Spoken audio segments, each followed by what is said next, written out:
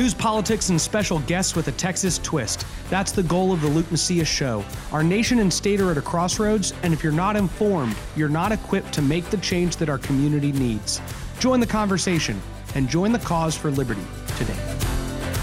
Welcome to episode 21 of the Luke Macias Show. I am joined by my co-host, Raz Schaefer. Raz, I've missed you for a couple weeks. How are you doing?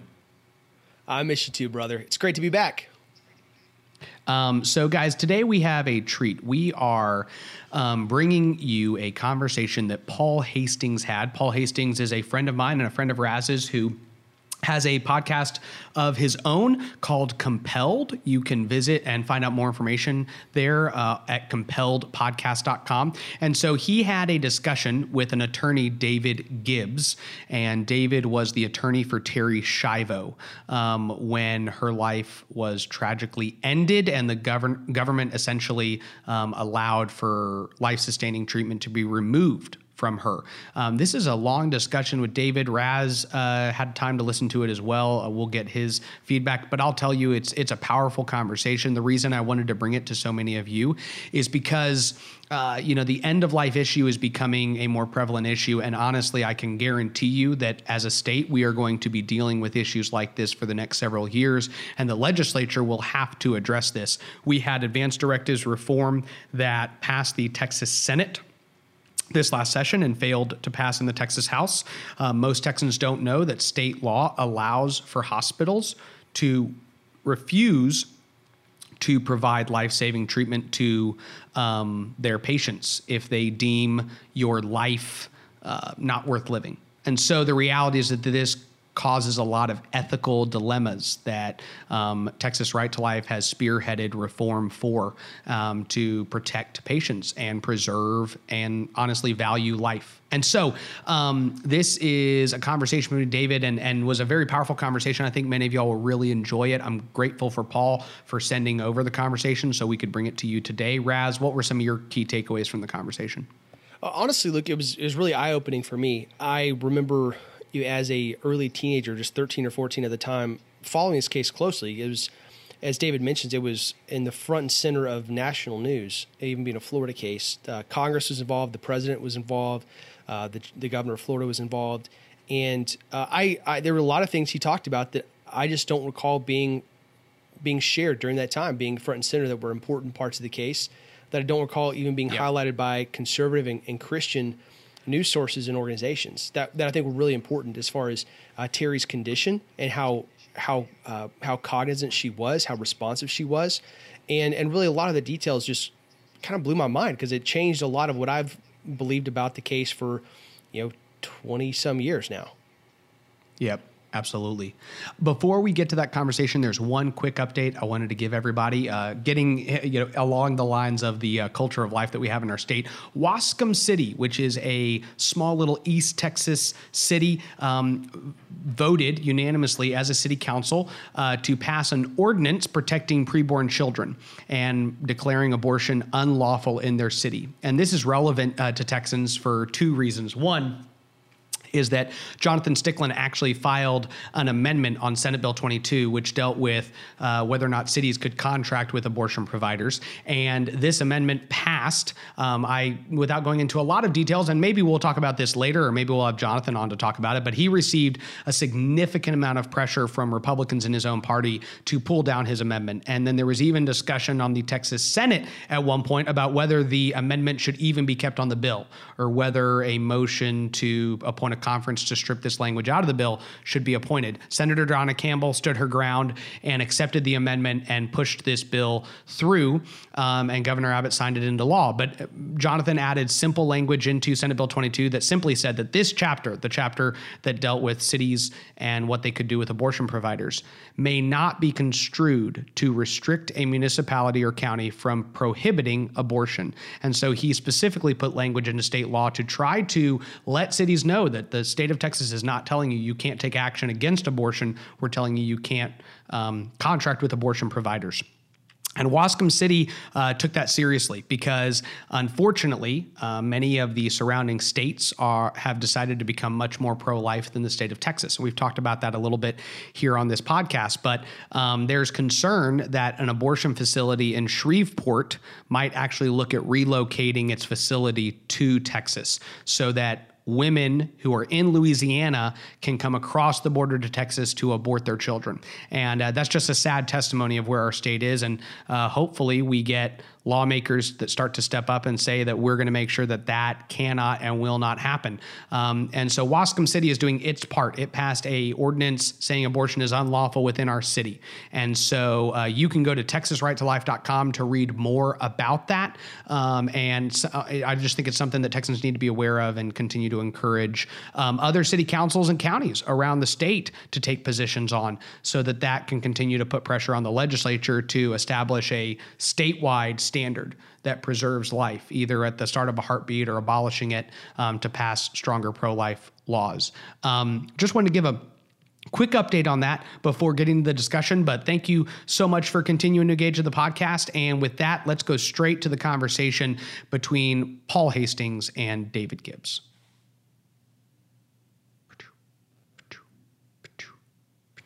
Okay. You ready to have the outro? Yep. Raz? Okay.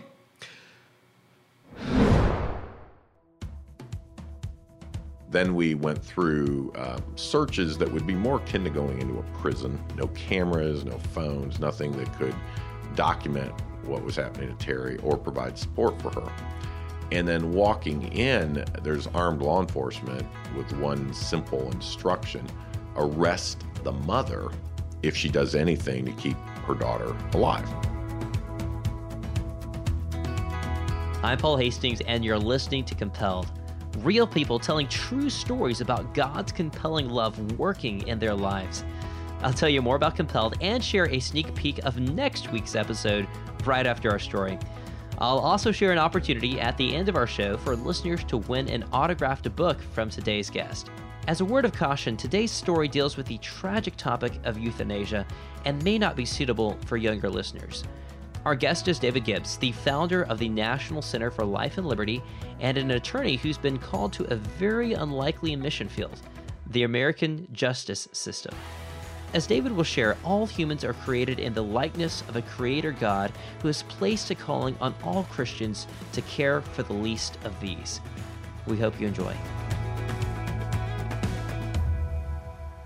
I'm blessed to be here with David Gibbs III, an attorney. And David, can you just go ahead and introduce yourself and tell us a little about who you are? Well, Paul, absolutely. I'm an attorney. I'm an old Duke Law grad back from 1993. And I go into legal missionary work. And a lot of people think lawyer and missionary, how do you mix those up? But my work on a daily basis is in the courtroom. I do a lot of work defending Christian liberty, churches, nonprofit organization, parental rights. And then I also work in the government, trying to influence our government in a few arenas, certainly on faith and family issues. Do some Fox News consulting as well as preaching in churches and doing seminars. And so I stayed busy. The organization's the National Center for Life and Liberty, and we have kind of a simple motto that sort of encapsulates our world. If it's wrong, fight it, and if it's right, fight for it. Yeah, that's great. How did you become, as you termed, a legal missionary? How did that happen? My father was an attorney, so I'm second-generation lawyer, and he was just a practicing attorney actually in Cleveland, Ohio. And a pastor approached him, and this is way back in the 70s, and said, I've been sued for the faith. And, my dad was a young attorney, and he was like, no, you're misreading something. This is America. We have a constitution. You have rights. You can't be sued for the faith in America. And the pastor's like, no, I have. Can I come to your office? And the pastor and the parents were running this very small school. And in the 70s, the state of Ohio said, we hold a monopoly on education. Okay, you don't have state certified teachers, you don't have state approved curriculum, you're not doing it the way we want you to do it, and you haven't sought our permission, and so we are now coming against you. Well, that was one of the early cases where educational freedom, as we would call it, for parents and churches and people of faith versus maybe a government monopoly, which is really what was in place. We had private schools, but the government certified, approved, and essentially controlled all education. So my dad sort of stumbles into this and became convinced over time that he was wrong and that the state was wrong and the pastor was right. Yeah. And so my dad became the lawyer for this gentleman, and they began a journey that would ultimately result in success. And there were other cases. The Amish started to have a case, and then a few years later, there were some early homeschool cases. And so it was kind of what we might call that 1970s. There were thousands of matters, issues, cases that went forward and ultimately culminated with faith-based education, homeschool education, and private school education, if it's done as a matter of faith, being exempt or constitutionally protected from government control. And so as my dad got involved in this, it began to engulf more and more of his life. So I grew up as a kid. I remember distinctly meeting a number of pastors. And I mean, these are, back in the 70s, everybody wore a suit. That was, so these are nice looking guys in a suit. Yeah. And they're sitting in a jail cell. Wow. And it was like, I remember some hearings. Back then, children weren't allowed in the courtroom. So I'd be in the hallway with these children, and I would look around, and these other kids had these grocery bags full of their blankets, some clothes, some teddy bears, some of their toys. And some of these children were there knowing that if their parents didn't prevail in court or their church was unsuccessful, that they were going to be taken into state custody. Oh my goodness. And their parents didn't want them to be, without maybe, basic things that they would need if they lost the custody of their children. And so, I look back at those pastors, I look back at those parents. They took a strong stand because they believed it was right, that they would be able to give their children a faith-based education. And so watching that as a child, I went to law school with the distinct goal of wanting to be involved. And so I believe pastors are called. I believe missionaries are called. People can be called to business, different vocations, and so I just knew that the Lord wanted me to step into this arena and to really serve His people. Yeah. With their legal needs. Okay, so let's walk forward from 1993. You graduated from Duke Law. I know that from meeting you previously that you became involved in a very significant case in the pro-life community. Maybe 10 years into your legal career. Can you kind of tell us about that experience and that journey? Terry Schiavo. Originally, Terry collapses in 91, and the family united to basically take care of her. Okay, and I didn't know her back then, so I'm just telling you what I was relayed to by the parents, that she was working on parallel bars, she was getting her ability to speak more clearly back, and was making tremendous progress. And that's not uncommon with the brain-injured individual, that there is significant progress in the early stages. Michael Schiavo, the husband, proceeds to sue a number of doctors, okay? And his allegations, and again, we're just kind of going back in history, were, if you'd have done a better job monitoring, caring, looking after my wife, she would not have had this great disability. What proceeds to happen is he didn't get the $25 million, but a couple $1 million was awarded, and then all of a sudden, a few things happened. The money came in, and it was in a trust account for Terry. Michael got a couple $100,000, but there's a few million over there that would be his if she were dead. Mm. And then he got a girlfriend, and I think the combination of the money and the girlfriend certainly changed his motivation. And all of a sudden, Michael Schiavo says, you know what? And this is after he told a jury he was going to care for his wife. He needed all this money for therapy. He flip-flops. And he says, you know what? Terry wouldn't want to live like this. She's disabled. And we need to move to end her life. I mean, people go, well, that girl's on life support. She was, barely alive. And I would just want them to understand three things. And number one, Terry was as alive as you and I. Hmm. Okay, she was disabled, but I mean, she could function, she could understand, she could communicate at some level. So, I mean, she's alive. Number two, important point, she wasn't sick.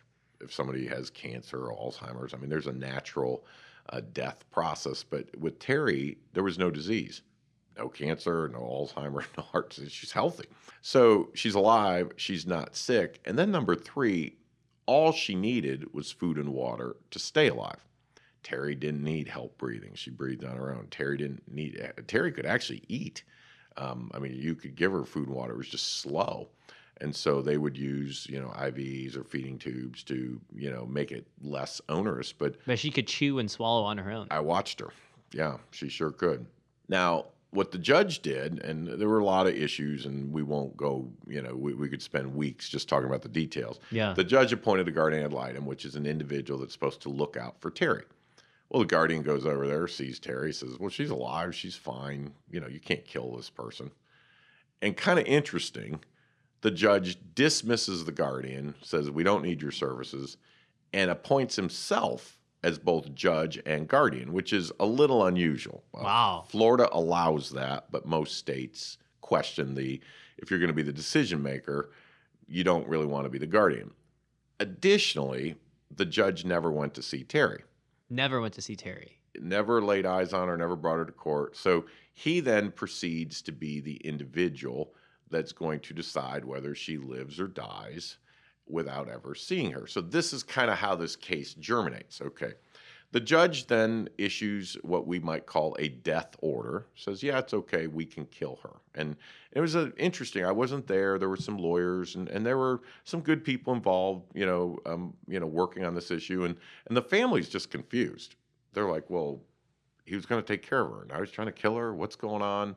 How do we do this? And it was a little unfair. The family has no money because they've done everything for their daughter.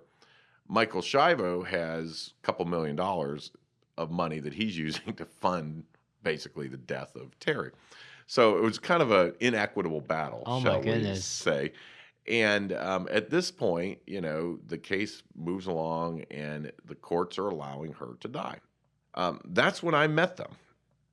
And I will be very honest, Paul, I thought it was a career ender for me. I mean, this girl's going to die.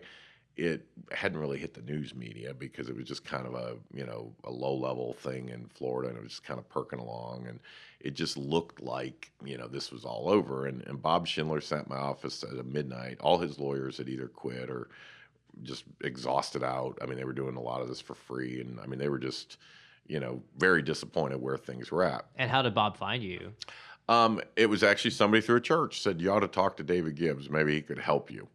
And so he sat there, and I'd never forget what he said. He said, David, I know it looks pretty bad, but he said, if there's anything you can do to save my girl, I'd sure appreciate it. And I said, well, Bob, we're going to sure try. But, I mean, you do realize this is, we're in the Hail Mary part of the ball game. I mean, this is last minute. We're going to try, but, I mean, it's going to be difficult. And he said, but if they end up killing her, will you make sure everybody knows what happened? So what happened, Paul, is we got involved. And we threw everything we could at it legally, which did definitely lengthen Terry's life by a number of years. But what added and created the media storm was the politicians in both the state of Florida and in Washington, D.C. got involved. And it was an interesting time. Jeb Bush was the governor of the state of Florida, and his brother George Bush was the president of the United States. So we had a family connection. Okay. And Jeb was very concerned about what was happening and tried to work through some things in the state of Florida and established, hey, I'll be the guardian. Let me look at this, and was trying to protect her life. And you see in all the court movements that the elected leaders were concerned about the life of this disabled girl. Okay. The courts, and this is unfortunate, were more concerned about their power. Hey, this guy, he said she should die. Yeah, I didn't see her, but court authority. And so that played out and ended up before the Florida Supreme Court, and the Supreme Court struck it down and said, no, we're going to let her die. Wow. Well, then Congress got involved. Okay, now the thing went orbital. I mean, we're worldwide news. I mean, we're on every talk show in the whole world. I mean, and the Congress flew in and basically passed a law to try to help protect Terry Shivo. George Bush, Jeb Bush's brother, flew back from Crawford, Texas, to be in Washington to sign it. I was in a courthouse in the middle of the night. I mean, this was a wild moment. Wow. Our case would actually set a record. The American Bar Association notified me that we went before the Supreme Court twice in 10 days, which is almost impossible. Wow. They waived all the printing requirements. We were emailing into justices' homes. It was a different world. Did you deliver the oral arguments yourself then? We were, well, the Terry Schiavo case moved so fast. It was on 3-hour briefing schedules and rulings. So the answer is there were no oral arguments. We were actually doing it before the court. I mean, it was kind of like hit, print, send. The other side had 2 hours, hit, print, send. Oh, my And the goodness. court was ruling within hours because she was dying. They had removed her food and water. They had already removed the food and And water. that is what had us in this very rushed standpoint. And it's the only issue in my lifetime that Jesse Jackson and Rush Limbaugh agreed on. They were very both supportive of protecting Terry's life. And it was heavily supported by the Democrats also as a disability case. They were very concerned about the rights of the disabled. And it went through the Senate unanimously with names like Barack Obama, Hillary Clinton, before he passed away, Senator Kennedy. I mean, any senator could have stopped us. So the Democrats were viewing it as a disability case. Now, Barack Obama would later call it the biggest mistake he made. Wow. But nonetheless, the Democrats were very supportive. And then the Republicans, also concerned about the disabled, but also with a pro-life perspective. And, one of the issues that bothered a lot of people is if Terry had been convicted of criminal acts, a murder of capital punishment, she would have her own lawyer. She would have years of appeal. She would be entitled to lots of protection just because Supreme Court understands death is different. It's irreversible. It's something we'd rather not make a mistake.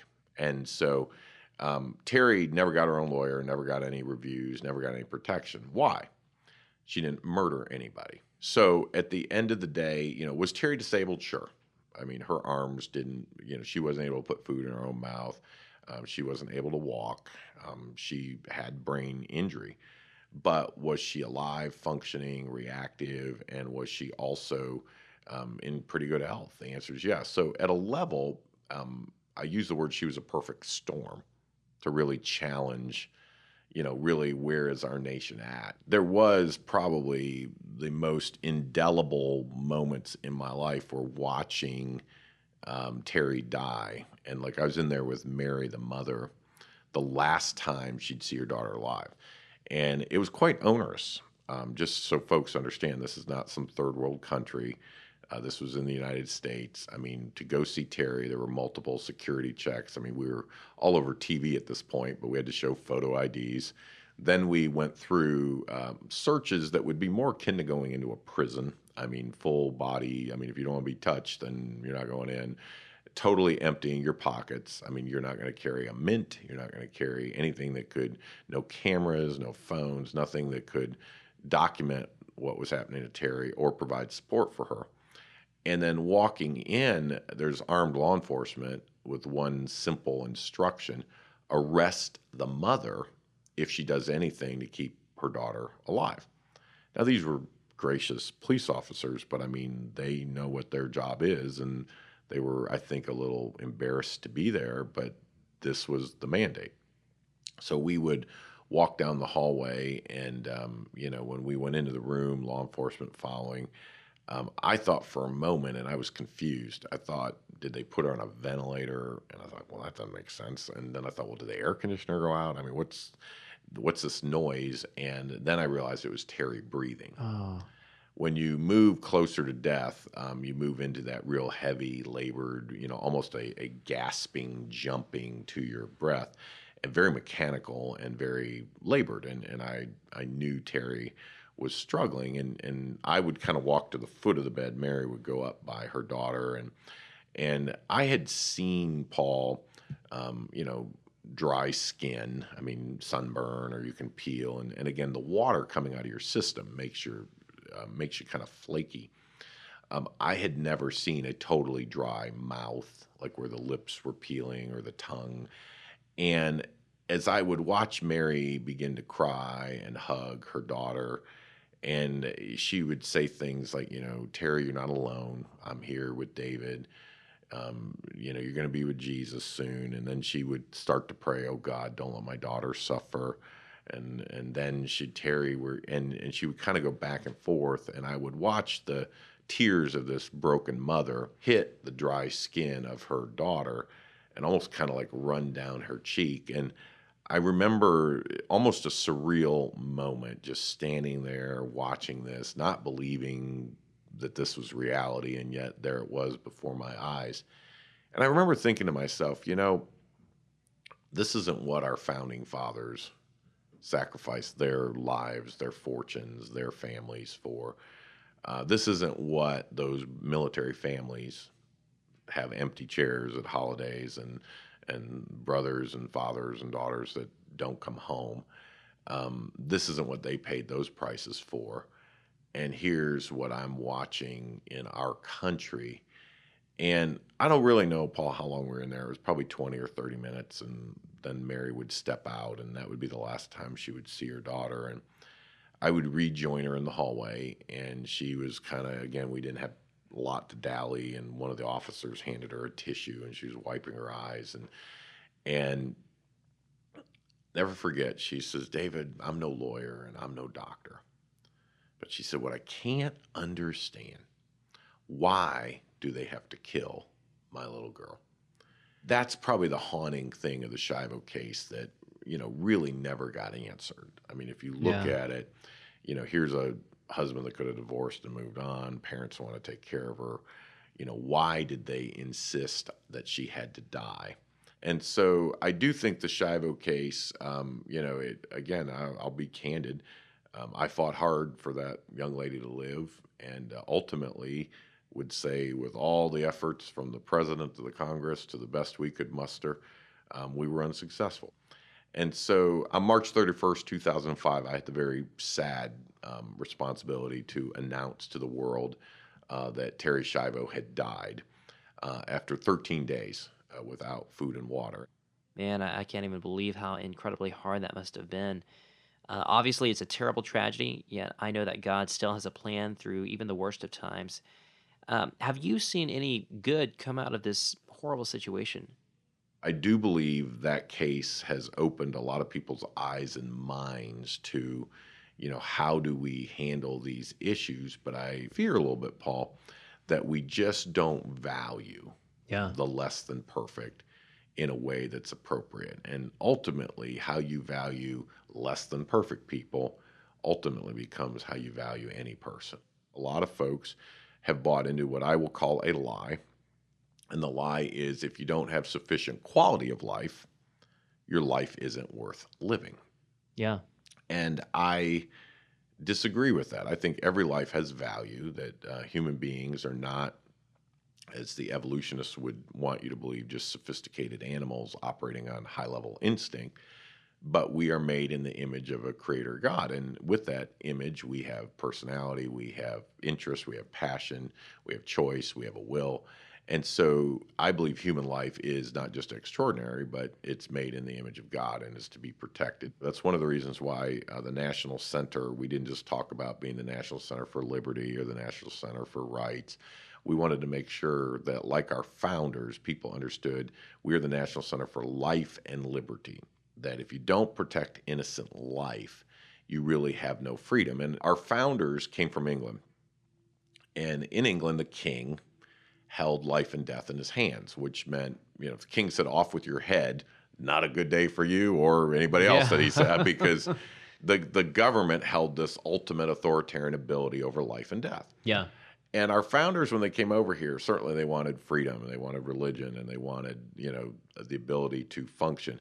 But they realized if the government can kill you, you have no true freedom. That's why they didn't talk about liberty in the pursuit of happiness. They said life, liberty, and the pursuit of happiness. And I remind folks, if you don't protect innocent life, you truly have no freedom. Yeah. I mean, if the government's going to kill you, does your speech or your religion or many other things that you might enjoy as protected rights matter if your life isn't being protected? And most folks will go, well, of course not. And our government at least at this point, isn't going to have, mass executions or not protect life, maybe in the most heinous of ways. But I do think we are, with the Terry Schiavo case, on the cutting edge of some sophisticated discussions.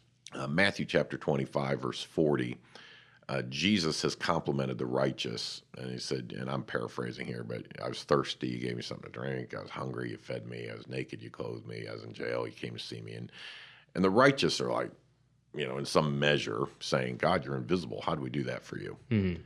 And in Matthew 25, verse 40, he said, when you did it unto the least of these, you did it to me. So Terry Schiavo, not you personally and not the listeners, but as a nation, what we did to her, we did to God himself. And so I encourage folks to maybe open your eyes. I know I have to do that and look around and say, where are the least of these? How can I effectively minister to these folks and to be doing God's work by ministering to these people? Yeah. Yeah. Wow. Well, thanks for sharing that, David. It's just so incredibly discouraging to look at something like that. And it's just like, where was God during that moment, And I don't know if do you have thoughts to share towards that? Well, I think there's a couple of thoughts that I have. Okay. And I'm going broad and principled here. Yeah. Okay. Number one, you've got to decide, where does life come from?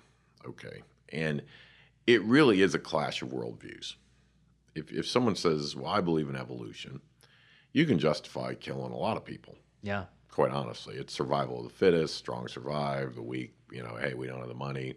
I mean, you could say, everybody over 75 is gone. I mean, you could almost be Hitler-esque if you're going to take the extreme evolutionary perspective. Whereas you say, no, we were made by an almighty God. We're made in his image. We have value. We're controlled by his rules, his book, and certainly blessed by his son being our savior. Every life has value. So you see, number one, the clash of worldviews. And I would encourage Christians, they say, oh, well, we believe life's from God. But I wouldn't want to live like that. And you got to stop for a moment and say, well, number one, you don't know what you want till you're in the situation. So today, if somebody says, Mr. Gibbs, you want to be in a wheelchair? Nope. But if that through accident, disability, disease is where I end up, I don't want to be there. But that doesn't mean that wasn't God's plan for me, and I need to, be willing to accept both the good and the difficult in my life. And so I think some Christians have almost got a sense of entitlement, like I'm entitled to a blessing. Yeah. I had one fella come up to me, and it was an interesting conversation. He said, my brother was way worse than Terry Schiavo. I said, what do you mean? He said, severely disabled from birth, never recognized anybody, never knew who he was, knew who we were, our family, we had to spend all this money to care for him, take him around. He was kind of in a wheelchair stroller type thing as he would grow, and we were constantly having to care for him. But he couldn't do anything, and it was just constant care for our family. And I was prepared for him to say something like, well, it would have been better for us if we had either let him go or not had him. But his response startled me because he said, and I just am so thankful for my brother.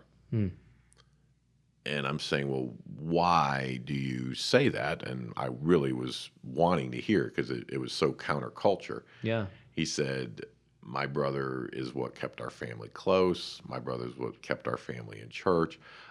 My brother's what gave us the heart to help other people. And he says, I can't imagine where we would be or if we would even know Christ if we didn't have my brother. He said, I have no doubt God had a huge plan and a will for my brother to be in our lives. Yeah, yeah. What a great testimony, and what an encouragement, I think, too, just to those that are listening that are experiencing similar situations with loved ones. Let's make a transition here. After the Schiavo case, you then created the National Center for Life and Liberty, and you've already touched on it a little bit, but can you tell us more about the organization and what y'all do? National Center for Life and Liberty has the three facets that I mentioned earlier. Number one, we go to court. Number two, we work on policy. And number three, we try to be a voice in the culture. Courtroom, we are defending churches and nonprofit organizations, so we're defending a lot of that. We represent individuals in their cases. It could be in the workplace. We're representing right now a law enforcement officer that was demoted for inviting a coworker to church. Those type of situations. Yeah. It could be a parental case. So the individual cases, and then some cases that we call in the public interest. This would often be a government entity. We're currently representing a number of counties over the issue of can you have a prayer at your meeting that mentions the name of Jesus. And so that would be kind of the litigation world.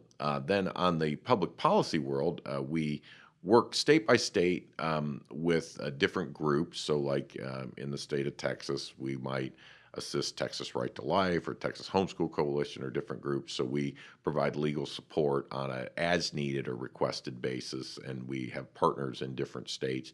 And then we also meet in Washington with the White House and the Congress. And again, our focus there is faith and family. But one item that's probably a little unique to us as well is we're big believers in limited government.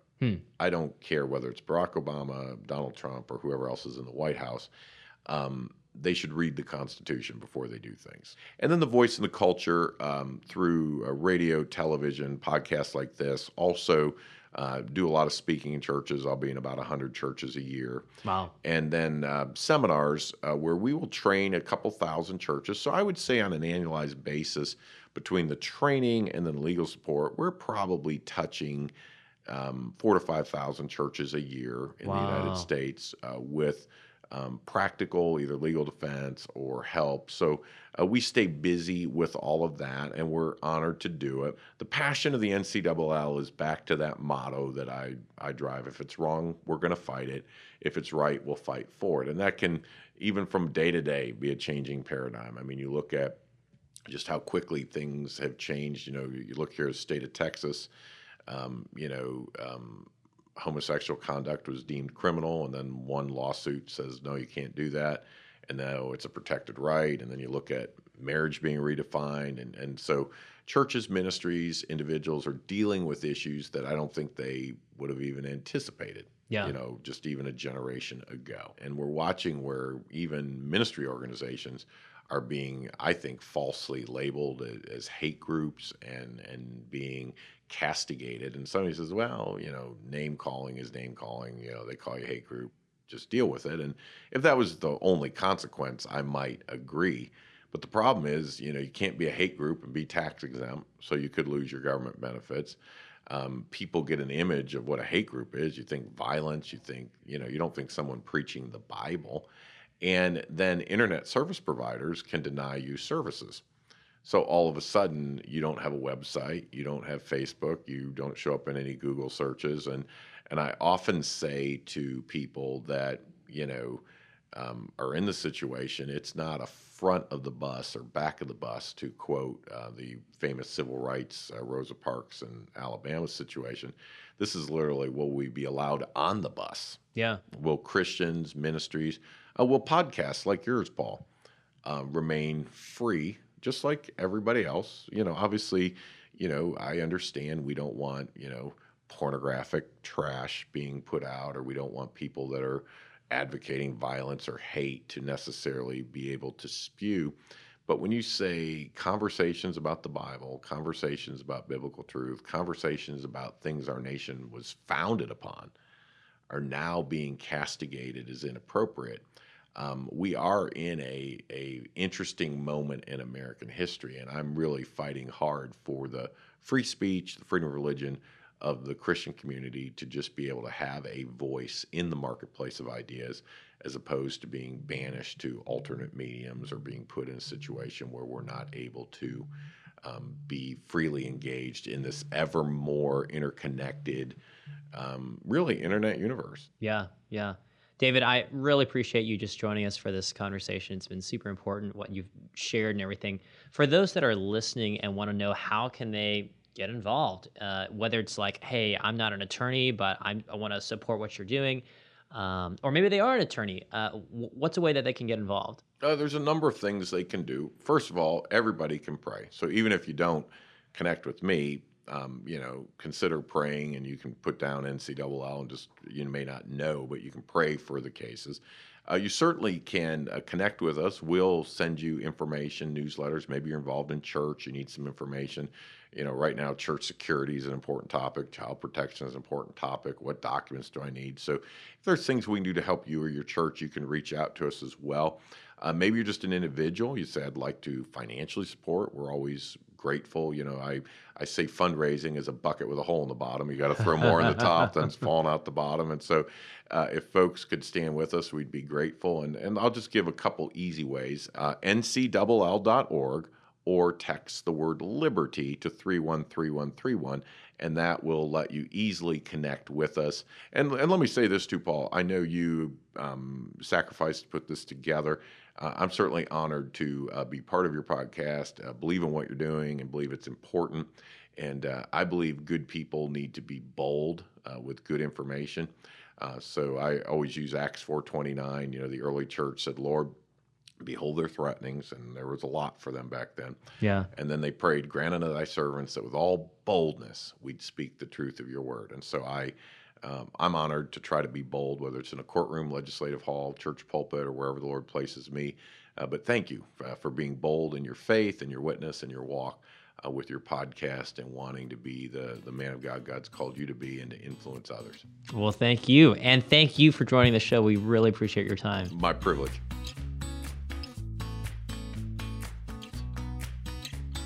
David's story about Terry's fight for life is a chilling reminder that we live in a lost and broken world. Yet we can find courage in knowing that our God reigns on the throne. Our enemy is great, but our Savior is far, far greater. To learn more about David and the National Center for Life and Liberty, visit ncll.org. You can also find more information by visiting our website, compelledpodcast.com, and searching for this episode. We'll include links to several books that David has written, including one about Terry Schiavo's case called Fighting for Dear Life, and a link to a short documentary that David made on the same topic. We'll also include a link to a Facebook post where you can join the conversation about this episode. If you have questions or feedback, we'd love to hear them. Also, David has donated an autographed copy of his book Fighting for Dear Life, and several other books and materials that we'll be giving away in a drawing at the end of this week.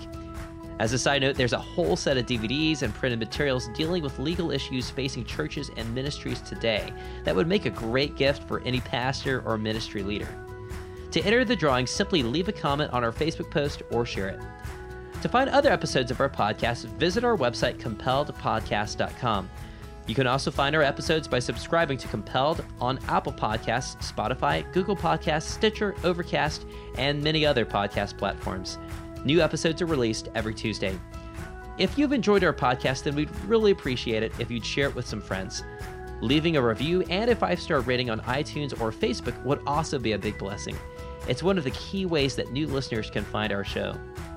Our show was edited by Zach Fowler, a gifted film editor, visual effects artist, and storyteller. You can find Zach and his work at zachfowlerimagery.com. Our logo was designed by Josiah Jost, an incredibly talented logo designer. You can reach Josiah and view his work at siadesign.com. Our website was created by Ben Billups, a digital developer extraordinaire. You can follow Ben on Instagram at ben.billups. Special thanks to my wife, Sarah Hastings, for helping make this project a reality. Without her, this podcast wouldn't exist. And that's it for this episode. Stick around after the music for a sneak peek at our next episode. Our guests will be Rob and Heidi Fuller as they share their adoption journey, which has showcased the hand of God through times of overflowing joy and gut-wrenching heartbreak. I'm your host, Paul Hastings, and you've been listening to Compelled. We'll see you next Tuesday. And so I'm saying this over and over in my mind, do what you want, God. I know the purpose is that you be preeminent. And the doctor came in, and Rob and I are sitting there holding hands, and I have no clue what I'm looking at on the screen because it makes no sense to me. But he says, how many embryos did they implant? And we said 2. And he says, well, I am looking at 3 perfectly healthy babies right here. It was pure joy. Wow, what a conversation. I really listened to this one twice, Raz, and I know I sent it to you to tell you I wanted to have it on the podcast, and you were excited to listen to it as well. But it just is amazing. Again, what I want to stress to our listeners and to Texans specifically is the fact that, when we hear these stories, it kind of gets you angry. It really gives you, and it makes you sad that people could devalue life to such an extent. But the reality is that we had a situation here, and I think we've talked about this on the podcast, but Carolyn Jones, who was a patient at Memorial Hermann Hospital in Houston, and Memorial Hermann tried to end her life several times until she was literally moved. I mean, Texas Right to Life literally went and commissioned an ambulance to get her out of the hospital. It's just a phenomenal story. But the reality is that we have patients in Texas that have had this same situation happen to them, but they don't even have a family member. In Terry Schiavo's situation, there was this disagreement, right, amongst the family on whether or not her life was valuable and should be kept, and whether she should be kept alive. But the reality is we have times in Texas where every family member wants to keep their loved one alive, and the hospital disagrees and overrides that and refuses life-sustaining treatment. And so that's why I wanted to have this conversation, and I want to take an opportunity from now till 2020 and 2021 to bring some of these stories to light so that y'all can understand that we have a battlefront. If this story makes you sad, makes you mad, makes you want to make sure that our laws protect life, then you're going to have an opportunity to do that. And you need to go to TexasRightToLife.com. You need to sign up for their updates. You need to engage with them. You need to tell them, I want to help anytime an issue of the end of life comes up. They were raising money to help fund Carolyn Jones' expenses to keep her alive because the hospital was refusing to do that. So there's a lot of opportunities that many of you will have. Raz, what were some of your key takeaways post-conversation? Like I mentioned at the beginning, this really changed how what I thought about the case. Looking back at when this was playing out in real time a couple of decades ago, it was not nearly so clear to me as far as her physical condition. It seemed like it was a whole lot muddier in my remembrance as far as whether or not her husband should be able to have the authority to withdraw care. When you hear David talking about the condition she was in, the ulterior motives that Michael Schiavo had, it becomes a lot clearer that this was a very cut and dried case, but not at all in the way that the courts decided it. And looking at the way this played out, the courts were so jealous to protect their authority that in the face of all kinds of legislative and public support on one side, they wanted to say, screw you guys, we're going to kill her. Yep. And my gosh, I mean, it's just horrible. But when we look at what's going on today and how these cases have a lot of, they're very important for us to be aware of, because as you mentioned, this is going to become a bigger and bigger problem in the future. And it also touches on the government's involvement in healthcare, because at a certain point, the government's going to assert that if they're paying for all this stuff, that there's a public right, a public good involved in deciding whether or not some of these treatments are accessible to folks. And that card's going to get played. And it's incredibly concerning when we see governments, private corporations like hospitals making these kind of decisions over the interests of the family and their wishes. That's horrific. Yep, absolutely.